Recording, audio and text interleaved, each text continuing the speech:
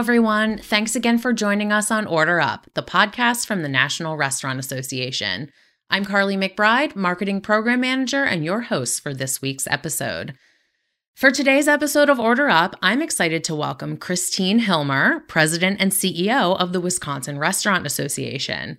Christine joins us to discuss the state of the restaurant industry within Wisconsin, how they've weathered a serious labor crisis as well as the pandemic, and where their recovery focus lies currently. Christine, thank you for taking some time to chat with us today. Let's go ahead and get started. For our first question, to start us off, can you please introduce yourself and tell us a bit more about the Wisconsin Restaurant Association? Well, Carly, thank you for having me. I'd be delighted to talk about it. I'm Christine Hillmer, President and CEO of the Wisconsin Restaurant Association. I had the pleasure of being named to this position about 3.5 years ago. So it's been a bit of a wild ride, as you can imagine. But the WRA, we're composed of approximately 1,500 restaurant operators within the state of Wisconsin with 7,000 locations. Our makeup is about 75% of independent restaurateurs. We certainly have some national chains and larger members within our state, but we're predominantly the small guys, a lot of little guys. And they may have one or two operations, but for the most part, we're a state of a lot of independent restaurateurs, and it also helps that they're very active in the community and they're active in the Wisconsin Restaurant Association, and I'm really blessed to be part of this group. That's great. Thanks for explaining that to us. We know the pandemic has posed some really serious challenges for restaurants all across the country. So can you tell us a bit about the impact that you've seen in Wisconsin? So the impact is not only been seen, but it's ongoing. We just received our National Restaurant Association industry survey from our members, and the future, at least the near-term future, is cloudy. So let's backtrack. Before the pandemic, we had a workforce crisis here in the state of Wisconsin. Our population growth is flat. So we know through our Department of Workforce Development that working age adults, there's not enough of them to fill jobs and new jobs as they come in. And then fast forward to the pandemic, we know that in our state, we lost 22% of our workforce. And I say lost because many of them took other openings. We know that manufacturing, healthcare, and retail were other sectors who are still hiring. And so we lost a lot of our great hospitality workers to those sectors during the pandemic. And so many of them are permanently lost to us. Now, fast forward that as we are starting to recover, we know that restaurants are really having a very difficult time. In fact, the survey information that I've just received said that 85% of our operators say that restaurants are currently at least 10% below necessary staffing levels. 41% said they are currently more than 20% below necessary staffing levels. And so as restaurateurs, you know that in order to recover and make up for the lost revenue that you weren't able to make during the pandemic, whether it was through closed indoor dining or partial opening capacity limits and whatnot, that when you're not able to open fully because you don't have the workers, you're making some difficult decisions. And then also roll into that all the supply chain issues and the increase of pricing. And in order to attract any employees, your wages are going up. It's really problematic. So what a lot of Wisconsin restaurants are doing are really replicated across this country, and they're really having to make some difficult decisions. And all of that is hampering and causing that cloudy vision for the future. So many operators are choosing not to be open 7 days a week, as an example. Monday is, at least in our state, is a day that's kind of hard to find a sit-down restaurant to go into. And a lot of operators are choosing to be closed Sunday and Monday or Monday and Tuesday to give themselves and their staff a 2-day window of break. We know that a lot of restaurants are also not open to the level that they normally would be. So instead of being open lunch and dinner, there's just open dinner, and they're modifying their hours. So instead of having dinner service open until 10 o'clock at night, they're now closing dinner service at 8 or 9 o'clock. And all of that is meant to help manage this workforce issue that we're having, that they're not able to find staff, and they're also trying not to burn out their existing staff. So that's why I say it's cloudy. We also know through that same survey information that the business conditions have deteriorated in recent months. In fact, 38% of our operators say that conditions for the restaurant are worse now than they were 3 months ago. And so for a northern state, we typically have a lot of seasonality in our business. And this is a broad statement. It's not necessarily a one-to-one. Everybody faces this. But for the most part in Wisconsin, you need to have a really successful late spring, summer, early fall in order to really survive during lean winter months. We get a little bit of snow here in Wisconsin. It gets a little cold. So what that means is people don't necessarily go out to eat as much as they would normally during those nicer months. And because of the cold and the snow, outdoor dining isn't an option for at least 3, if not 6 months of the year, depending upon where you are and what the weather's like, every particular year. So without being able to fully open and fully be able to recoup some of those profits to carry them over the lean, I have a fear that we still are going to see some closings within the state of Wisconsin. We also know that the Restaurant Revitalization Fund was a critical lifeline for a lot of operations, not only here in Wisconsin, but nationally. But we also know, and we're tracking very similarly to the national statistics, that only about 1/3 of those restaurants that had a demonstrated need received the funding. And so 2/3 did not. And just to remind folks that in order to even qualify for the RRF funds, they had to have sustained losses that were not covered by either the first or second round of the PPP. So these are losses. It's not just everybody can apply for these dollars. And the $28.6 billion, although tremendous amount of money, we know that it's not nearly enough to cover. And so we're faced with a lot of difficult decisions, as with every other state and every other restaurant owner in this country, that if they can't get those funding, their ability to survive long term is certainly not as sure as if it would be fully funded. Great. You talked quite a bit about workforce, and I know across the US, we are seeing some really big workforce challenges, particularly within the restaurant industry. So, are there any resources or programs that you're implementing in Wisconsin to help with that challenge of recruiting and retaining the workforce? So we know that in order to be successful, you have to have employees. And probably the best thing that you can do is, once you have them, how are you building your culture to retain them?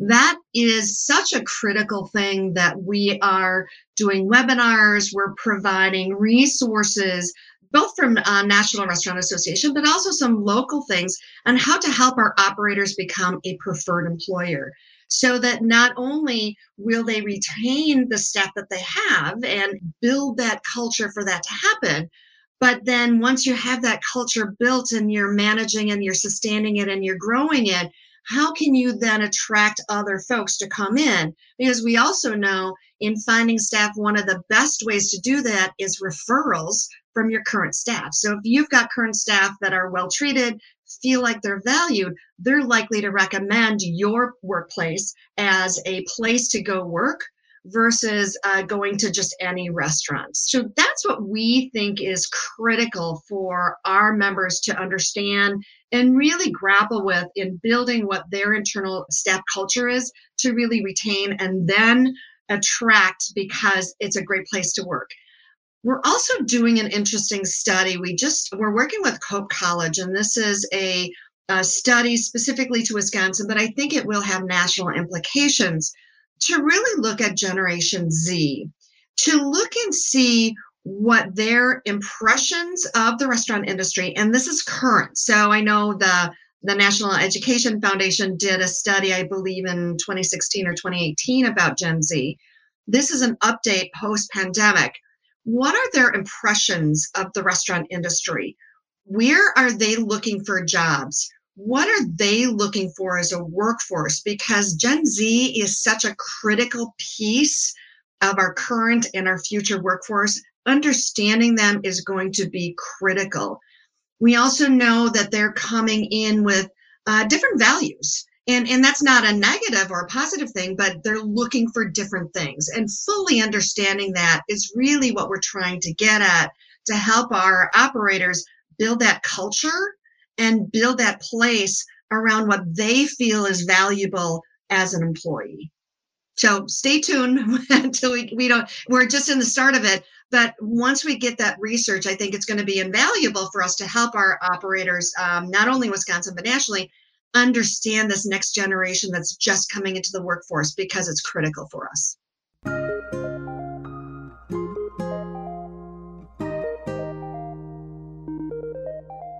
Interested in learning more about the Economic Industry Disaster Loan Program, who's eligible, and how to apply?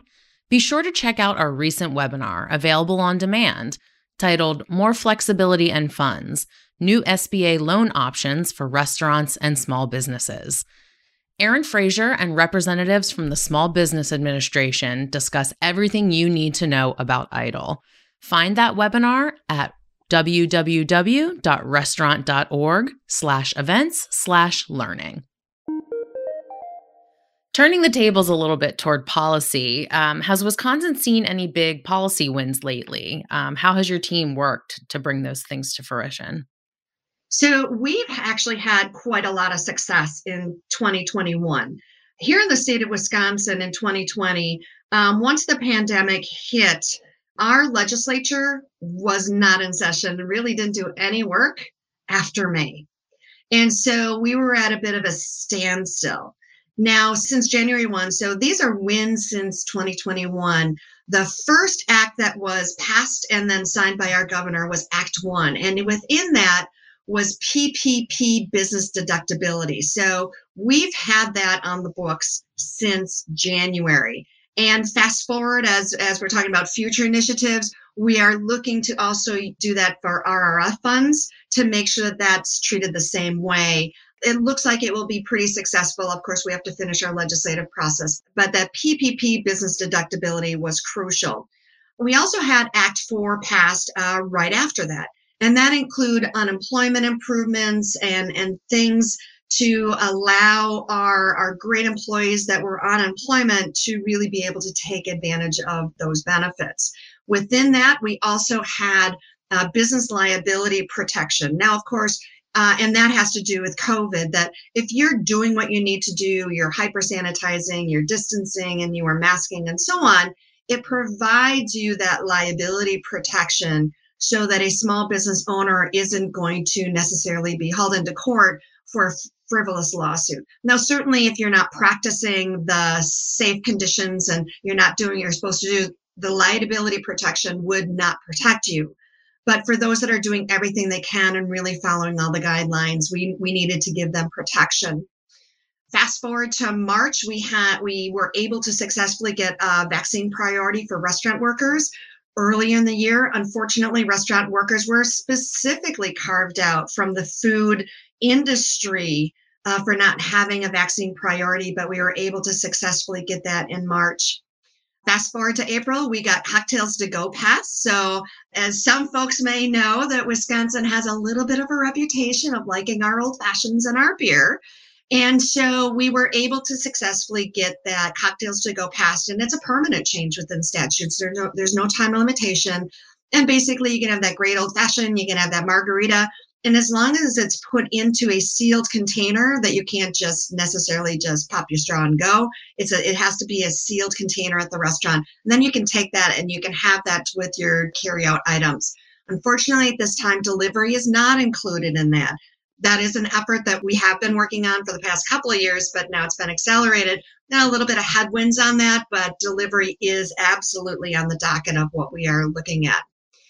We also had a very Wisconsin-specific bill, and it's electronic tip declaration. And very briefly, we had some attorneys trying to do a class action lawsuit that says that because in the state of Wisconsin, they want you to have a signed piece of paper every single payroll that you're declaring your tips, that the POS systems didn't qualify for that, even though it's been in practice both federally and at the state for decades.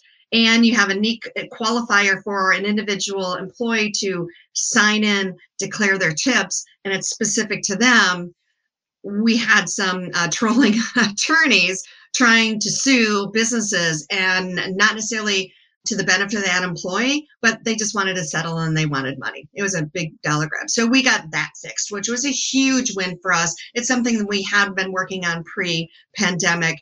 And because the legislature did not finish their work, our session ended in December. We had to start all over again, but we quickly got that through.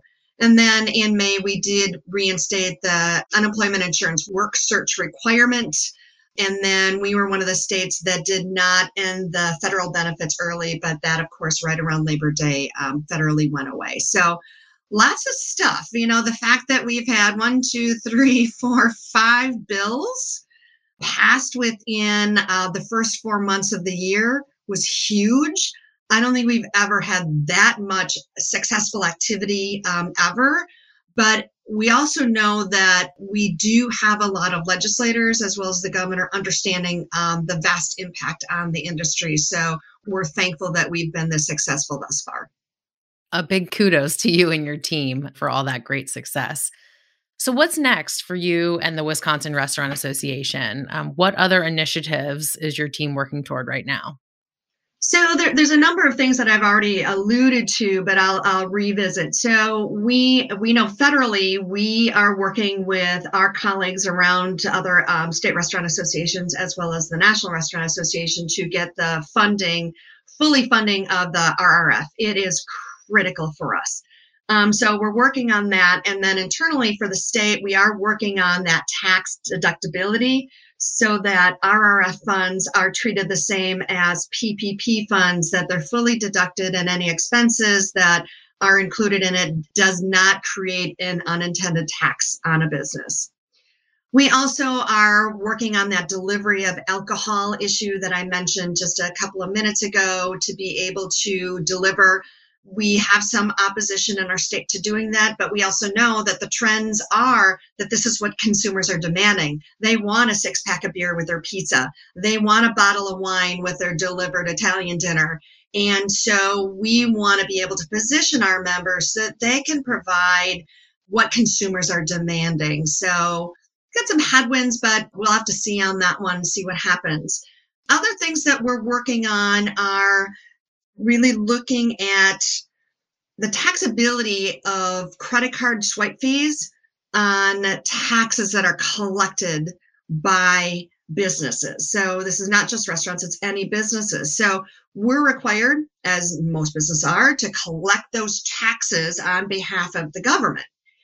And it really becomes a burden on small business when they are taxed on the state taxes and they have to pay that tax, even though they're just basically a pass through for those taxes to the state government. So we have an introduction of a bill, it's on swipe fees, really to exempt just those taxes that they're collecting from those credit card fees, because it's a pass through and we're doing a service on behalf of the state. So we don't think that it's a fair thing to do.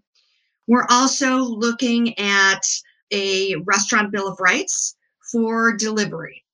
Now, delivery in and of itself is not a bad thing. It was a trend that was started pre-COVID.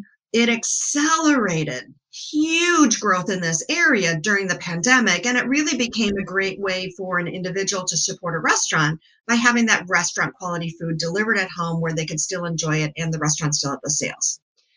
However, we also know that there were some, not all, but some delivery companies would take an old menu and place it on their app and purport that they were representing that restaurant when there was no relationship there. There was no contract. They were just grabbing it. It was difficult to get these menus down. Sometimes it would be old pricing. Sometimes they would have things on those online menus in their third-party app of food that the restaurant is no longer making, especially if it's a seasonal restaurant.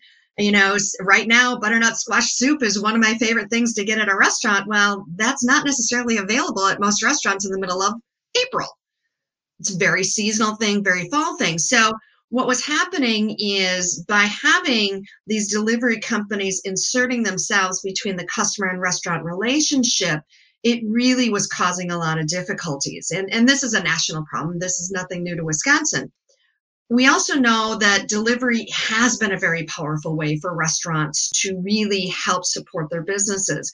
In fact, we know, at least in the state of Wisconsin, that carryout delivery was able to backfill about 30% of the lost indoor dining revenue and those sales. So it didn't completely cover that loss, but it did help. But when it's done without a contractual relationship, that's what's problematic, and that's what we're really addressing. So delivery in and of itself is a great way to support a restaurant, but only if, and I'm a little obnoxious with reporters, but I keep on telling them, say, thank consumers for their support of restaurants. Thank them for continuing to dine out and do carry out. In delivery, customers need to either look on the website or contact the restaurant directly to find out how to get their food delivered. Because when you have a company coming in from the outside and inserting them in that relationship, and it really becomes problematic. And then when there's a problem, a lot of folks aren't blaming the third party delivery company. They're blaming the restaurant, even though they have no control over that. So that's probably the next really big thing that we're tackling. Of course, we've got other things that we're monitoring, such as workforce development reforms, the regulation for home bakers. We've got lots of different things. The great thing for the Wisconsin Restaurant Association is we really work well with a lot of our partnership associations. And what I mean by that is we work with a lot of coalitions. So when we have an issue, and the swipe fee is a great example, we're working with other small business groups in order to get this done. We're not going it alone.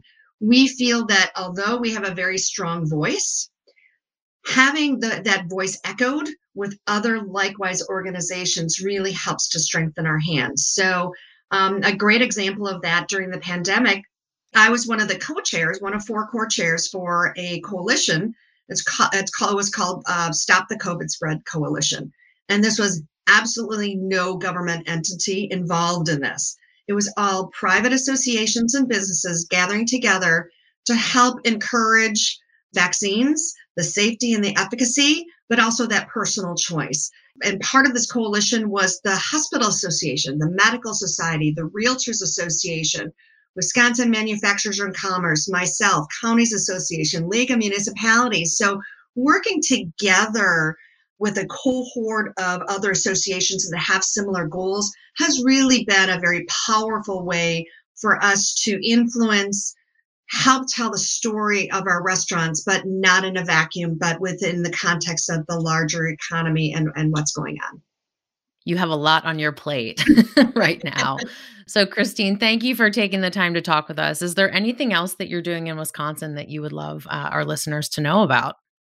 So, we've got an amazing food culture here. As I mentioned when we first began, we've got 75% independent restaurants, and we have a very unique, and it's called a supper club.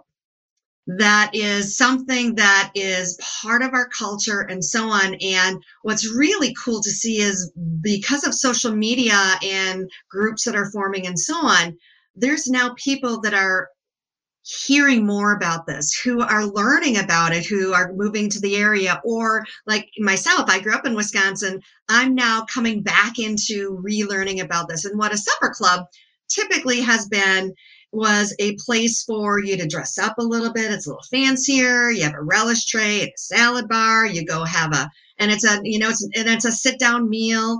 And it's really become one of those kitschy things that people are embracing once again. And that growth is amazing. And for us specifically here in Wisconsin, we're known for brandy old fashions, with either sweet or sour, and it has to be brandy. Yes, I know the rest of the world does bourbon or whiskey or other things, but in Wisconsin, it's brandy. In fact, an interesting statistic is the Korbel Brandy Company in California, more than half of their brandy that they produce ends up in the state of Wisconsin. So it's just a really unique cultural thing. And for those of us who grew up here, we remember going to them with kids, and it's where you can get a great meal. A lot of times especially on a Saturday night, prime rib, or you can get our bone-in ribeye, and it's just delicious food, and it's a cultural thing that's really unique to us. And what's really fun to see is the resurgence and repopular efforts to really revitalize these family-owned businesses, and many of them are multiple generations at this time. Whether, maybe grandpa and grandma started it and then their kids, and now you've got grandkids that are taking over this business. So it's really become a very cool cultural thing that is really unique to our area. And then, of course, the other thing that we're known for is Friday night fish fries. So, in fact, we know there was a national brand, Tupelo Honey, that came to Milwaukee as a new restaurant. And so when they opened, or they were planning on their opening, they were noticing, what's up with Friday night fish fries? So they took it upon themselves and went all over the area to figure out what this is. And it's not something that's on their menu anywhere else. But in order to have business on a Friday night in Wisconsin, you better have a Friday night fish fry or your clientele will be harmed. So we've got some unique things that big picture, even without the pandemic, that we celebrate. And we celebrate the diversity of food that we have here, but also a lot of these traditions. That's great. It sounds like things are on the upswing, and this has been really insightful. So thank you for your time today, Christine, and we wish you all the best in Wisconsin. Thank you very much for having me, Carly. Interested in learning more about the Economic Industry Disaster Loan Program, who's eligible, and how to apply? Be sure to check out our recent webinar, available on demand, titled More Flexibility and Funds, New SBA Loan Options for Restaurants and Small Businesses.